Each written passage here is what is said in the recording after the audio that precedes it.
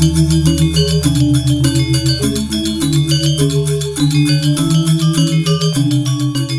ora. Welcome to this episode of Views from Down Under. I am Alex Tan, your host for the program, and together with me today is Neil Van Vary, Orson Tan, and June Espia.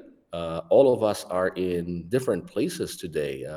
So, again, thank you for technology for bringing us together.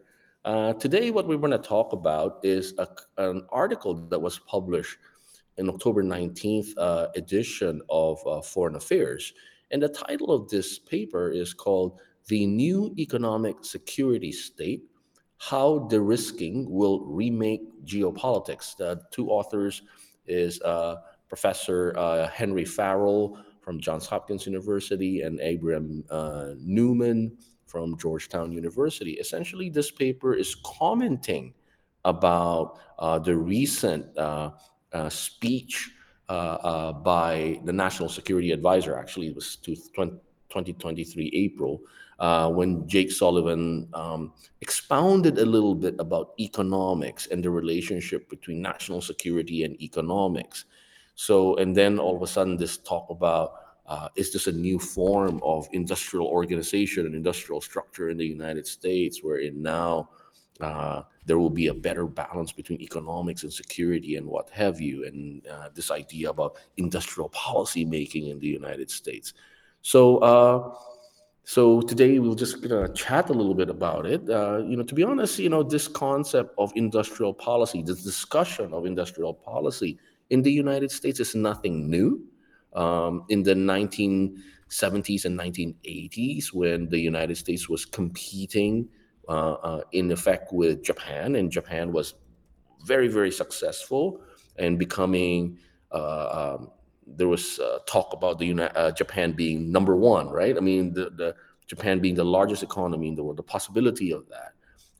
A lot of scholars and policymakers have been studying about Japan's industrial policy. So you can remember, you would recall some of the books by one book by Ezra Vogel with the title "Japan is Number One," and then there are works about uh, studies about what do you call this, Japan's in East Asia in general's industrial policy making, like, for example, people like Clyde Prestowitz, who was a trade negotiator, United States trade negotiator, has been talking about the United States should look into industrial policy making for the longest time, right? So there are these. It's not anything new, but this paper that came out really caught our attention, and I guess we can comment about it and then just chat and share our ideas around this. And is it possible? Is it possible for the United States to do this? If it was easy, it would have been done already. So obviously, it's not. And are there challenges going forward for the United States? What are the challenges for the global economy as well?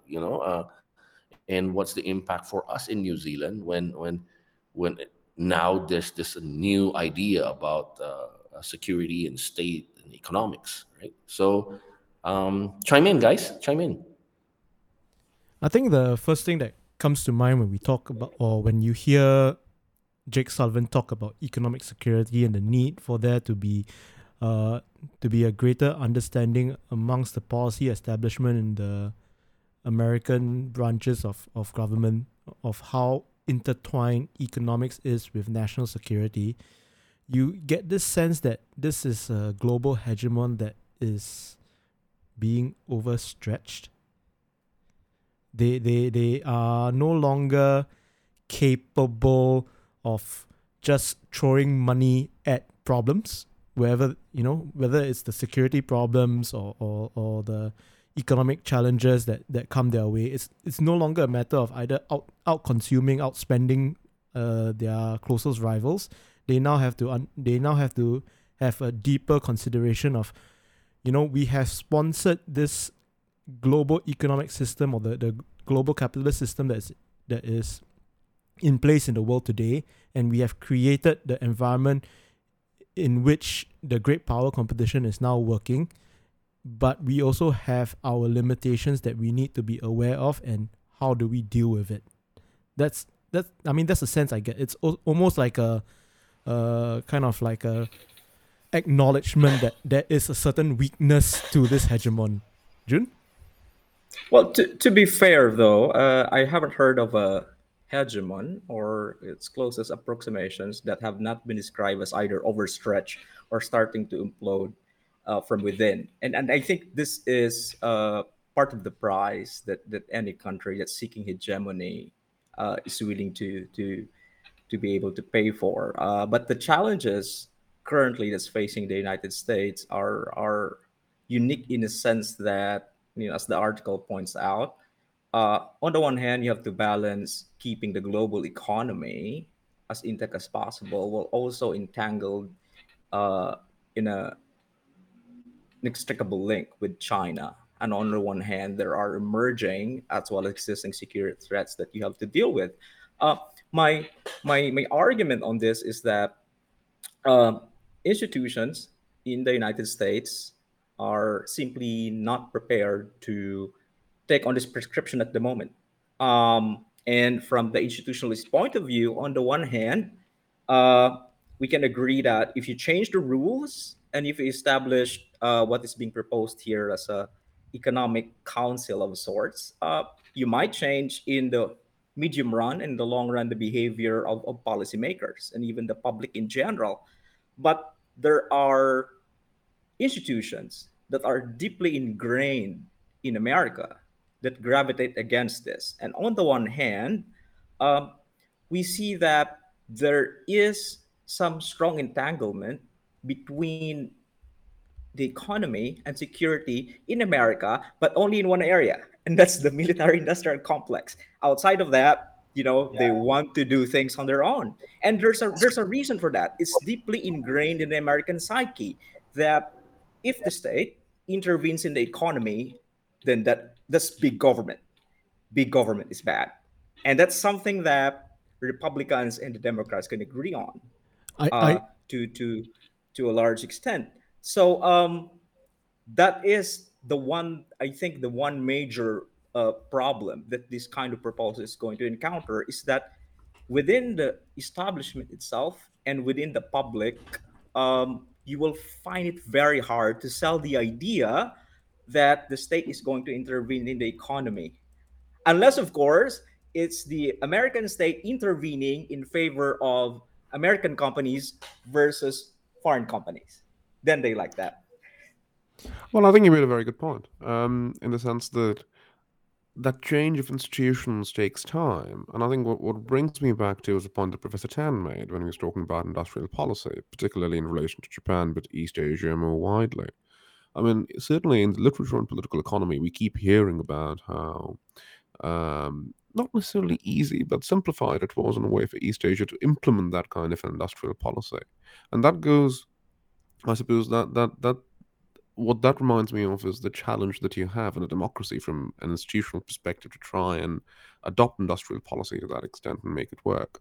But what you also referred to, June, was essentially an ideational element that just beyond institutions and the complexity of implementing those institutions in a democratic system like the US, which makes it different from the East Asian economy. Ideationally, there is also that point of big government and small government in America, which also has political consequences. It's essentially a cleavage on which both parties fundamentally disagree. Now, you have the ideational view, you have the institutionalist element here, but you also have the phenomenon of interest groups, and that being at play, the role of state business relations. You could again draw a fundamental difference between how that worked in the East Asian context, where the state had a certain level of autonomy, was insulated from those pressures of business, but that certainly isn't the case in democracies. And again, we see that time and again in the U.S. context as well. It's great points you raise, guys, and I think yeah, you are absolutely correct. The structures and institutions are so ingrained in American politics that for that to change, you're essentially asking you're asking them to change their DNA. You know, it's very ingrained in American DNA. This You guys mentioned that, right? That it actually only works in the military-industrial complex, wherein, there's this agency called DARPA, Yep. and that has developed a lot of creative and innovative things, and then with military use first, and then slowly becoming industrial use. But then at the same time, when you look at how the countries that have been successful in using industrial policy, when you look at the way their political decision making and economic policy making is done and how they coordinate that through, uh, it seems to me that these countries tend to have much more corporatist type of industrial policy making and what do you call this, aggregation and interest representation, right? So they tend to be much more corporatist. Like in Japan, for example, they don't use the word zaibatsu, they use the words keiretsus. Mm-hmm. These companies that are big, right, coordinate with the government, and the government has somehow a big coordination with them. And very corporatist. Germany is the same, right? Germany is quite corporatist in Yep. the way they do things as well. But American interest group, generally in Anglo-American democracies, the type of interest group representation tends to be described as best is pluralist, Mm-hmm. right? So it's much more free for all and all of that. There's another aspect to this. In the case of East Asia, anyway, in the case of East Asia, and even if you look, if we're going to say that China today has some kind of industrial policy like Japan, like Taiwan, like South Korea, you will also notice that in these tiger economies, labor has very weak representation, Yep. incredibly weak. And as a result, government can push this much harder. The policies can push it much harder because they do not have the blowback from labor, because Yep. labor strength is much more suppressed. And how does that work in the U.S. when the Democratic Party, as such, is represents that side, right? And Mm-hmm. so I think it'll be quite interesting, guys.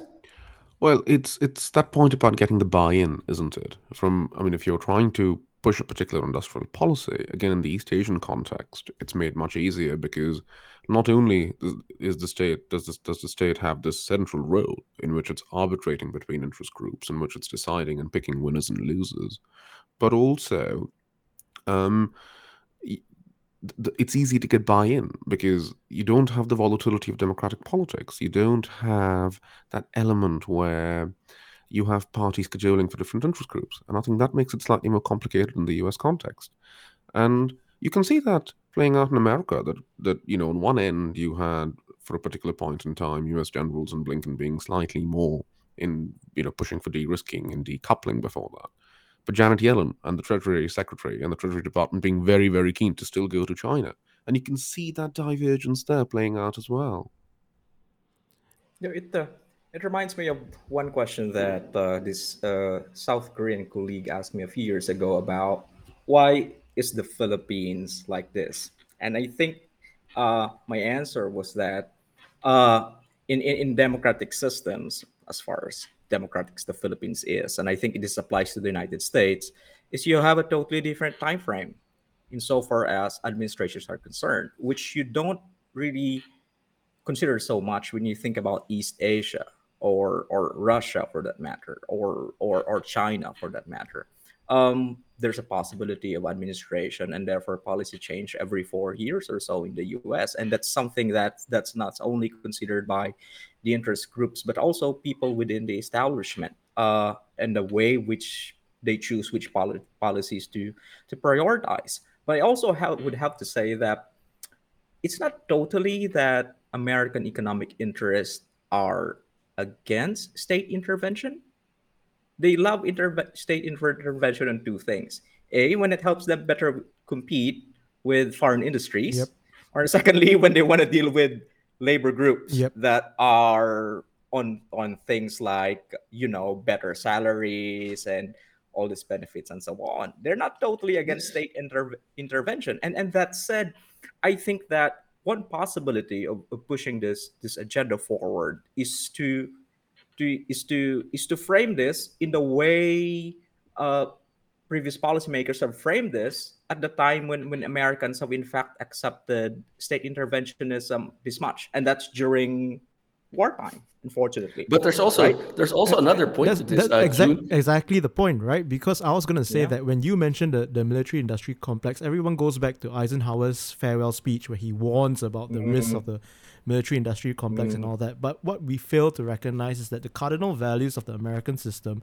is structured towards a certain kind of thing. I read somewhere today, I think was somebody on Twitter was commenting about the fact that America is built for one thing and America is built for war. When it comes to pandemics, economic crisis, educational crisis, health crisis, they can't handle it. But when it comes to war, suddenly the whole American economic machine just gets into gear and boom, they are able to handle it.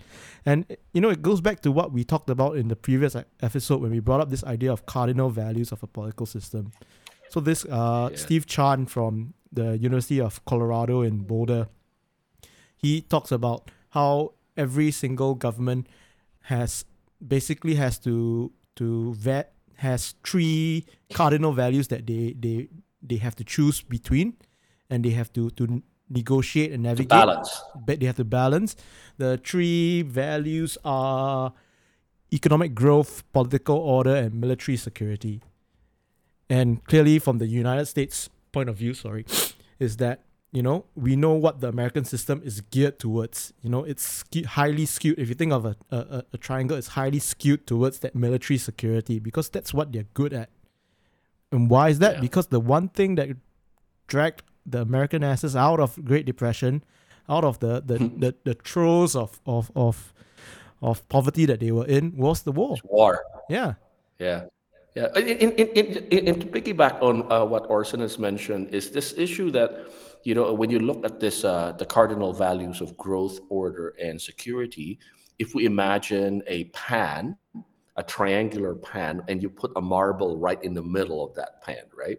So for any political leader, regardless of whether you're in a liberal society or an illiberal society, where you're democracy or non-democracy, you still need to balance that, right? So where do you balance that pan? How do you hold that pan in order to make sure that you're maximizing all three values, right? So if you tip it on one side and it goes one way, then you may be sacrificing something, right? So a heavy emphasis on security could sacrifice economy, because it used to be, remember there is this tons of research in international relations on what is called the political economy of defense, Yep. right? So the defense economic studies. Yep. So, and there are studies, a colleague of mine, a classmate of mine, and Steve Chan, in fact, was Yes. quite big on this study of so-called guns versus butter, Mm-hmm. or the so-called defense economics and economics trade-off. So that's one aspect. But I want to pick up on, June, what you mentioned also, that it's actually nothing new for Americans with regards to intervention. Remember that those days were in Japan was selling lots of cars to the United States, Yeah. and Chrysler was getting in trouble, Ford was getting in trouble, Chevrolet, GM was getting in trouble, and then all of a sudden the United States used essentially politics, right? They use politics to solve some of these problems. Mm-hmm. One of them is to force Japan on this Super 301 trade thing, that if you do not take care of that, we will impose tariffs on your cars and stuff Yep. like that. And so what happened was that Japan came up with this really interesting, called what do they call it, a voluntary export restraint. Right? Mm-hmm. So Japan restrained exporting more cars to the United States, but it did not stop American appetite, Yep. for Japanese cars, right? So over time, Toyota and Honda and Nissan started, and even Mercedes and BMW started setting up shop in the United States, right? So they have factories in the United States. They tried to help Chrysler. if you would remember those time when Chrysler was really in big trouble, Mm-hmm. they tried to help Chrysler survive, right? But there are two issues there. Under intense market competition, at the end of the day, it is still about the quality of the product that you can produce, number one, Mm-hmm. and whether there will be buyers for the product that you are producing, right? Yep. So Chrysler at that point in time, with given so much help, still did not survive because the product that they produce is not the markets are reacting to it, right? Yep. And that's one of the reasons. I mean, so one of the issue with this industrial policy, or if the United States decides to do that, in America, in the U.S., one of the early debates about, when we're talking about industrial policy in the 80s, right? When Prestowitz, James Fallows, all the writers of new in the East Asian industrialism and what have you, one of the biggest debate, and this goes into again the DNA of the American body politic, Yep. is this. So who gets to choose who's the winner? Who gets to choose the champions? Right? And in America, they don't like that. Yeah. The United States wants it to be, we have to let the market decide. Let the market decide, let the best team be the champion. Do not tell us what industry it is going to be, Mm-hmm. right? And honestly, and I think all of us can agree that it is because of that the United States remains one of the most creative and innovative economies in the Yep. world, Yep. right? Mm-hmm. And it's because of that ability to be flexible and market. Yep. And it was free of very organized economics in a way. It's It's the a it's free the of idea of how chaos can create the space for creativity, right? yeah.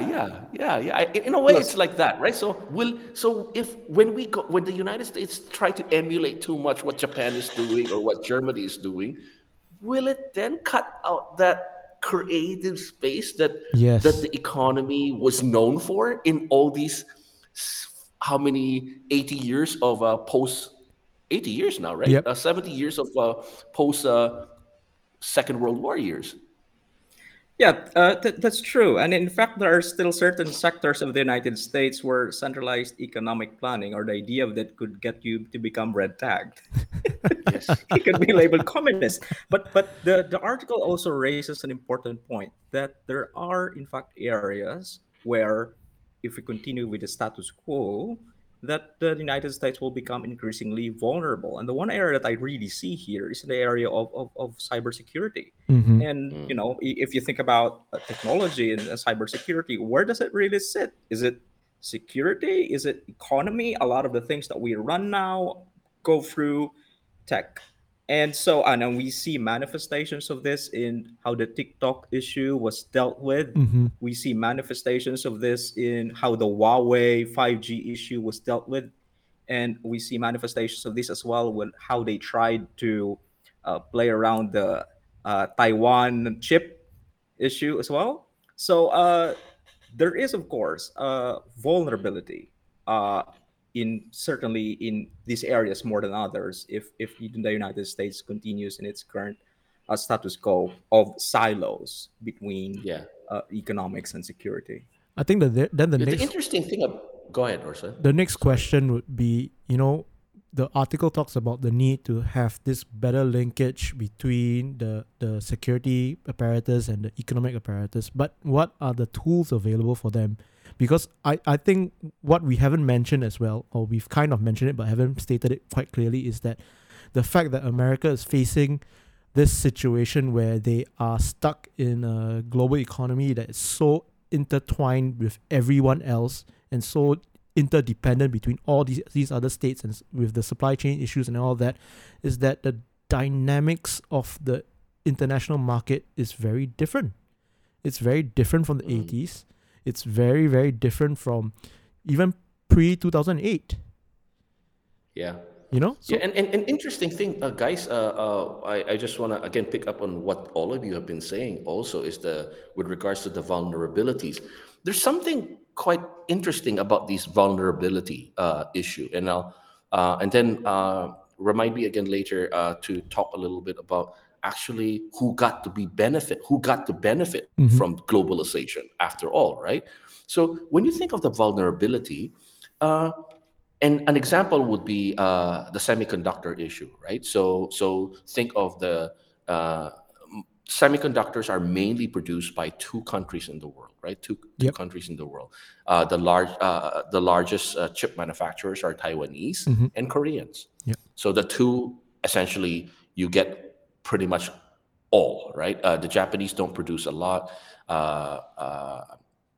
The US certainly not, and then the Europeans don't either.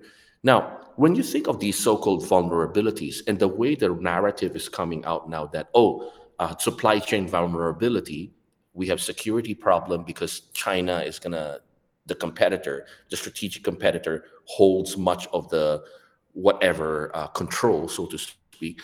But it actually did not start that way. Yeah. If you notice, the semiconductor industries, really the big players, are within the American friendship group, so to Yes. speak, right? They are American allies. South Korea, they're Mm-hmm. Taiwan, right? But because of globalization, these companies who are your friends, you trade with your friends anyway, but the friends decide that in order to make money, they have to put it in a cheap production place. They And that's specialize how that's as how the well. Yeah.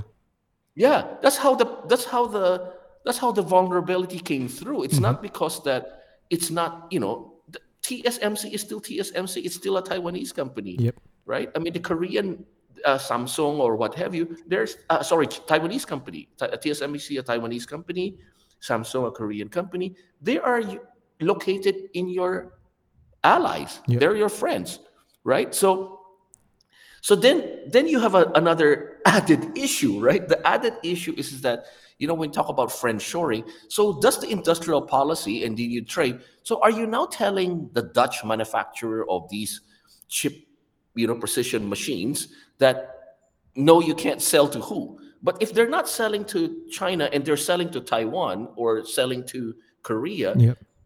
the Korean and the Taiwanese manufacturers are still challenged to find a market to produce it cheaply so that it can get into an iPhone, Yep. because the manufacturers of these products they're the intermediary producers, and their profit is squeezed by the buyer and by the buyer of the ultimate product, and as well as companies, the tech companies in the US who wants maximum profit, Mm-hmm.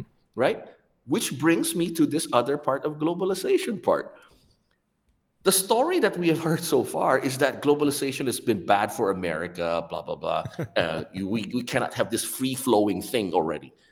But one thing that the article never mentioned is the fact that all throughout this globalization period, America continued to rack up the most number of billionaires, Mm-hmm. right? Yep. They have the number of billionaires are incredible. Apple, American companies are sitting on trillions of dollars. And I think we know the statistics, right? Just add Elon Musk, right? Jeff As Bezos. Jeff Bezos, and just add Warren Buffett, Yep. okay? And one more, Bill Gates, Yep. right? The four of them are larger than many economies in the world. In fact, just for our listeners, if you add if you add the wealth of these four billionaires, they're larger than New Zealand's economy, Mm-hmm. right? So when we talk about this, right, when we talk about it doesn't benefit, no.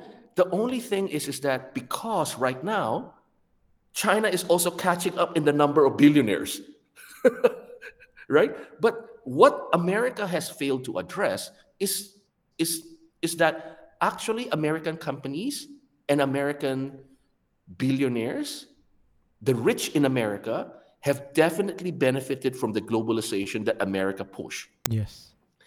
The problem is America's economic structure, that so-called trickle-down type economics, right?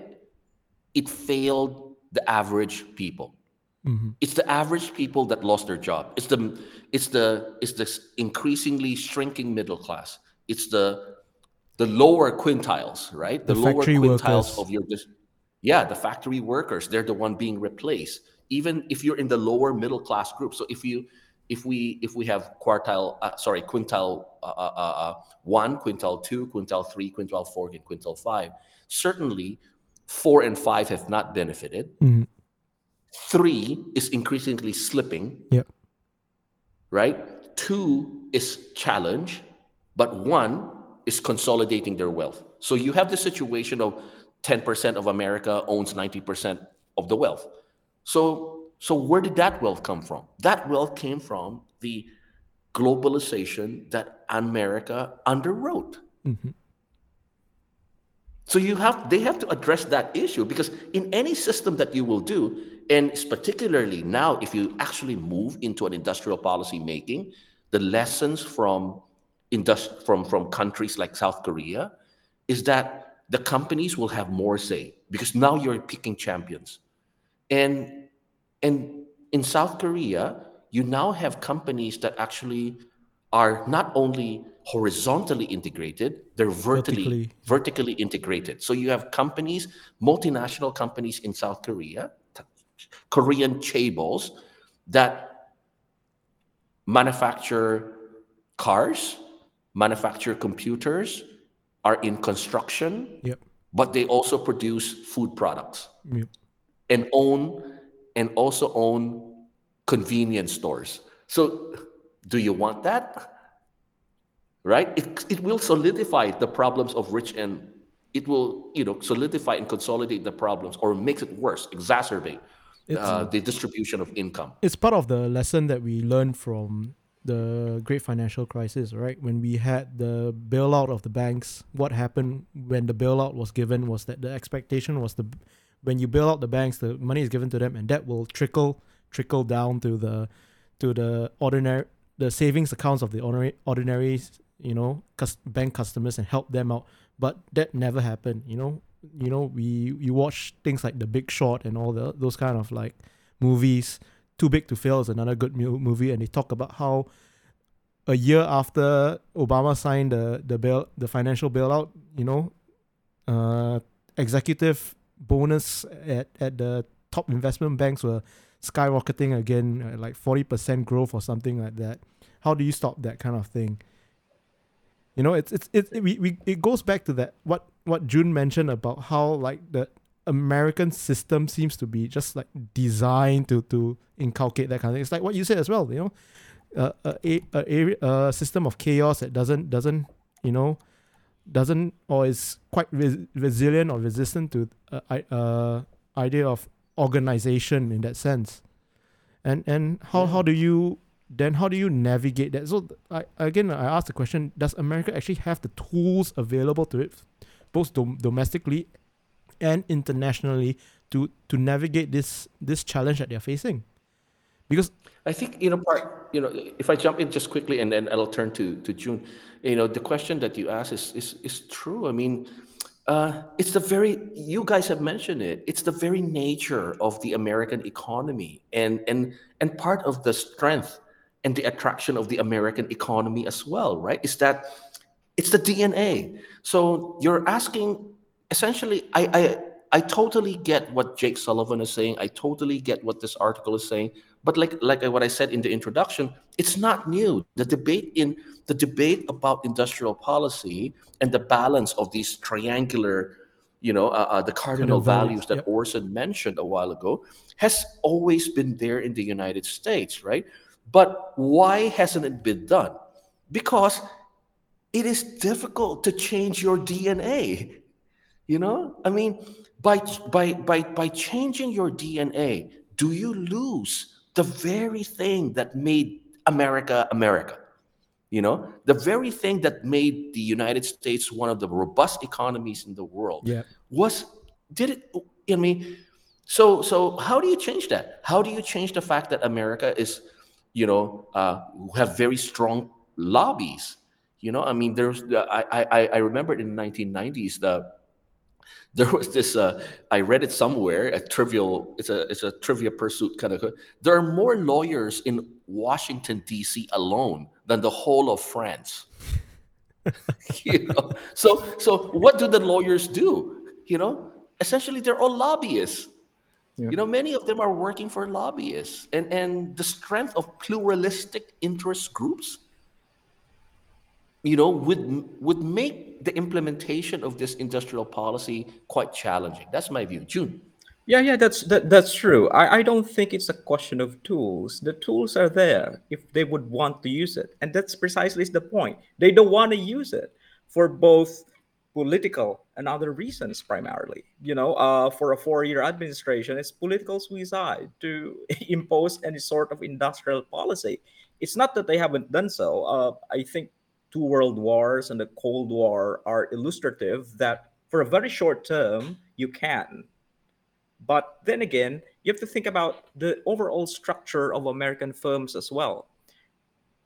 Uh, Americans in general, I don't think, like the idea of big conglomerates that we see in East Asia and the rest of the world. Yeah, Most it's the that you robber would baron see, problem again. yeah, most you would see are limited liability companies, Hmm. and in that sense, it's a lot harder, therefore, for lack of a better term, to make them toe the line simply because there's too many of them.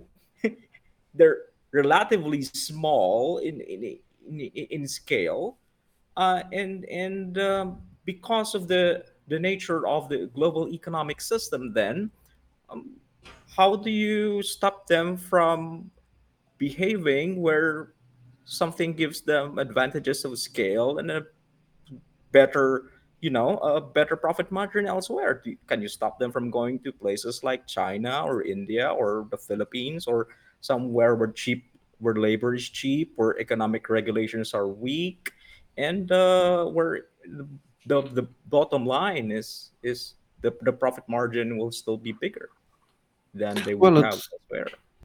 well, it's one of those things, isn't it? It's, I think, industrial policy, but also economic policy more generally. At the end of the day, political decisions with social consequences, and you can see all that at play with the almost like an ideational path dependency in a way.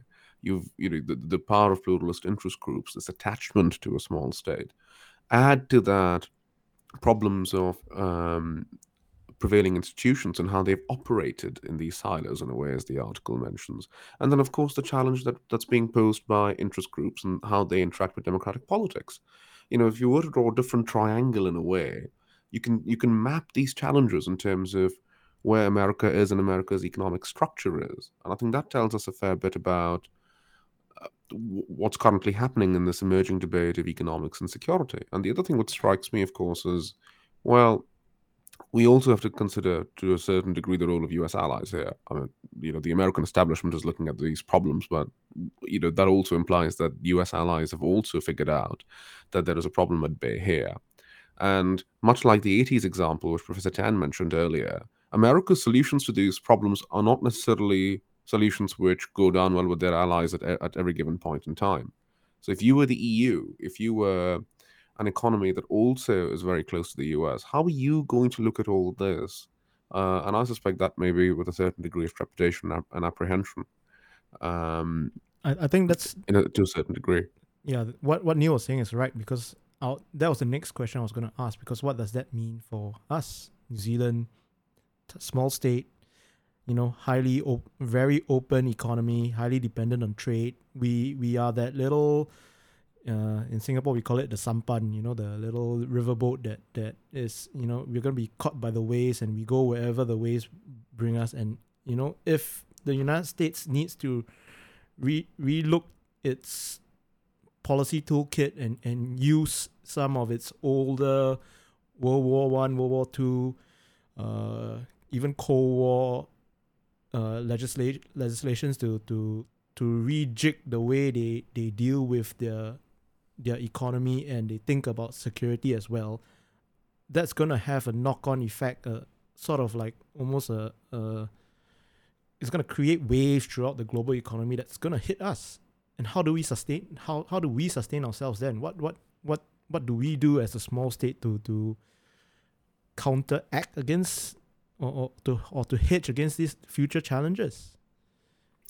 Well, I think there is. I mean, if we read the recent foreign policy assessment statement, which the Ministry of Foreign Affairs and Trade released, uh, um, there was the mention of the fact that, well, this open trading world that we've relied on, that's no longer the case. There is that ideological challenge to free trade, certainly encapsulated by the Trump administration. But again, the Biden administration has not sort of weed away, sort of moved away from that course of action either. And I think New Zealand has its own sort of challenge in this instance because Chris Hipkins was talking about spreading your eggs in different economic baskets. I mean, the challenge for us is, and I this thought is you were where gonna say again the US spreading your. comes in. Sorry? I thought you were gonna say his famous spreading your. What was it? No, no, no, no, no, no, no. Well, he said spreading your eggs in in different economic baskets. I mean, again, if that was the case, America being the hegemon, still so far, despite the Indo-Pacific Economic Framework, has not fundamentally offered market access either to New Zealand or to those Pacific Island nations who need it the most. I mean, on one end, you want to, in a way, make your presence felt in the region to counter China to a certain degree, yet you're not offering that carrot, a carrot that actually countries in the region, including New Zealand, can bite on. Talking about pillars of IPEF in terms of um, non-market access provisions isn't going to go far in the region. Yep. The second problem for New Zealand is this. Apart from dairy and meat and primary industries, what are we actually offering to the wider world out there? So, in terms of trade and economic resiliency, even if you want to move away to a new potential market, doing that in that sector, which is always the most protected, is going to increase the challenges that you're going to face in terms of doing that. Mm-hmm. So, for us, it's also a question of our own economic structure here. And how do we make Yeah, that a little more yeah, resilient? How do we diversify? Yep. Spreading your yeah. eggs is not just True. spreading your eggs to different countries, it's also spreading your eggs in terms of the different sectors in which you try and build a new competitive advantage. I think I think that's I think one of the fears of this discussion of new economic security, uh, mind you, guys, that this idea is not just an American idea. You would, you know, the PRC is also thinking the same. Yep. They are an economic security state already as such. But what's the implication of the largest economy in the world that has for a long time really underwrote the free trade regime and underwrote globalization as such. And let me reiterate again, who actually benefited the most from globalization is this. So, is the new economic security state becoming what we might term great power protectionism, right? So is this a new term now? It's just sexier to call it new economic security state, but the behavioral impact, right? The Mm-hmm. consequence of this is actually great power competition is now becoming also economic protectionism. And if that's the case, then trading partners of these great powers really have to find a way to, shall we say, the risk, right? We or CYA. Let me use that word. We need to cover our asses. In a way, because if the two great powers are not offering us any more markets, where do we find markets? Right, and that would become an issue. And if everything is security, then food is security. Yep. So could it be that would starting to become a very protected market? And then New Zealand's, and Neil, you brought up it properly in prior programs, the very industrial structure of New Zealand, because of our less complex industrial structure, the more limited products of our industrial structure, actually becomes a constraint on our ability to be more secure, in a way. So because we are, we product when when we're less complex, then there's likelihood that we could be less resilient, Yep. and then the other challenge for us, guys, going back to Orson's point on the cardinal values, for the longest time we have not spent much on security. Mm-hmm. We value order, we value economics, right? But the world today is pushing us, and the documents that the government has come out with is pushing us towards a little bit more balancing towards the security side. Yep. So remember that triangle. If you move away from, One. if you want to be in the middle, right, to balance all three, it means to say you're moving away from certain things. Mhm. So if we're going to emphasize from security, where does it take out from, right? It's going to come at an economic cost. There will be economic costs, right? I mean, welfare programs would have to be reduced in order to give some money here, unless, I don't know. I mean, uh, does any of us recall seeing our local trees growing money? No. So if our local trees don't grow money, I think money has to come someplace else, right? And there are only a couple of ways it can come, right? It can come by taxes. It can come with our export revenues in the country's revenues, right? Uh, or we have to cut spending somewhere else Yeah. in order to balance the books, right? And politically, that is difficult as well. So I think that's the what we've been talking about this whole podcast actually ties into the underlying theme of all our episodes so far. The understanding that, like you said last week when we were talking about a middle power security structure in the Indo-Pacific, that it's only a bit able to exist if it's allowed by the great powers. This that's it right. reminds me of that the John Wick movies where they say, everybody exists under the table, right? And they live to Yeah, serve the table. For us, in our world, we have the great powers, and everyone exists in the vacuum that they leave behind underneath them. And for yeah, for our listeners, that's what they need to understand, that we are this tiny little nation called New Zealand at the corner of the world, trying to navigate the waves of the steps that every time the great power moves, or like, when the dragon sneezes, the world catches the flu, right? yeah. That's the thing. That's the underlying theme, and exactly what we're talking about right now. How do we, Yeah, as a vulnerable, extremely vulnerable state, make the hard choices that need to be made to protect yeah, ourselves? and it's really a reminder. It's really a reminder that we talk about this in our international relations classes. That the underlying realist perspective of international relations. We're in at the end of the day, it's power centric. It's very state centric, right? And the assumption that international relation and international politics is quote unquote anarchic because there's no such thing as one world government that organizes the whole Yep. thing, and states have to find a way to manage those relationships in order to make themselves resilient, makes themselves secure,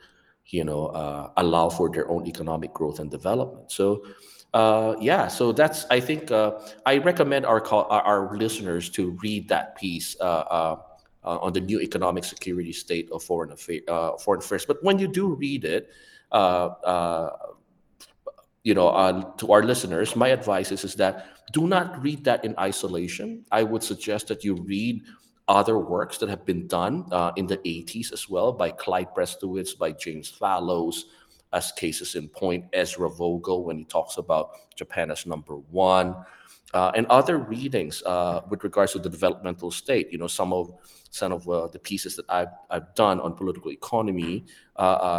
Would be a nice reading on what these countries have done and the Hmm. effect on society as such. So it sounds really sexy, but maybe in future episodes we may come back and revisit this so-called new economic security state, that it's not just a new term for great power protectionism.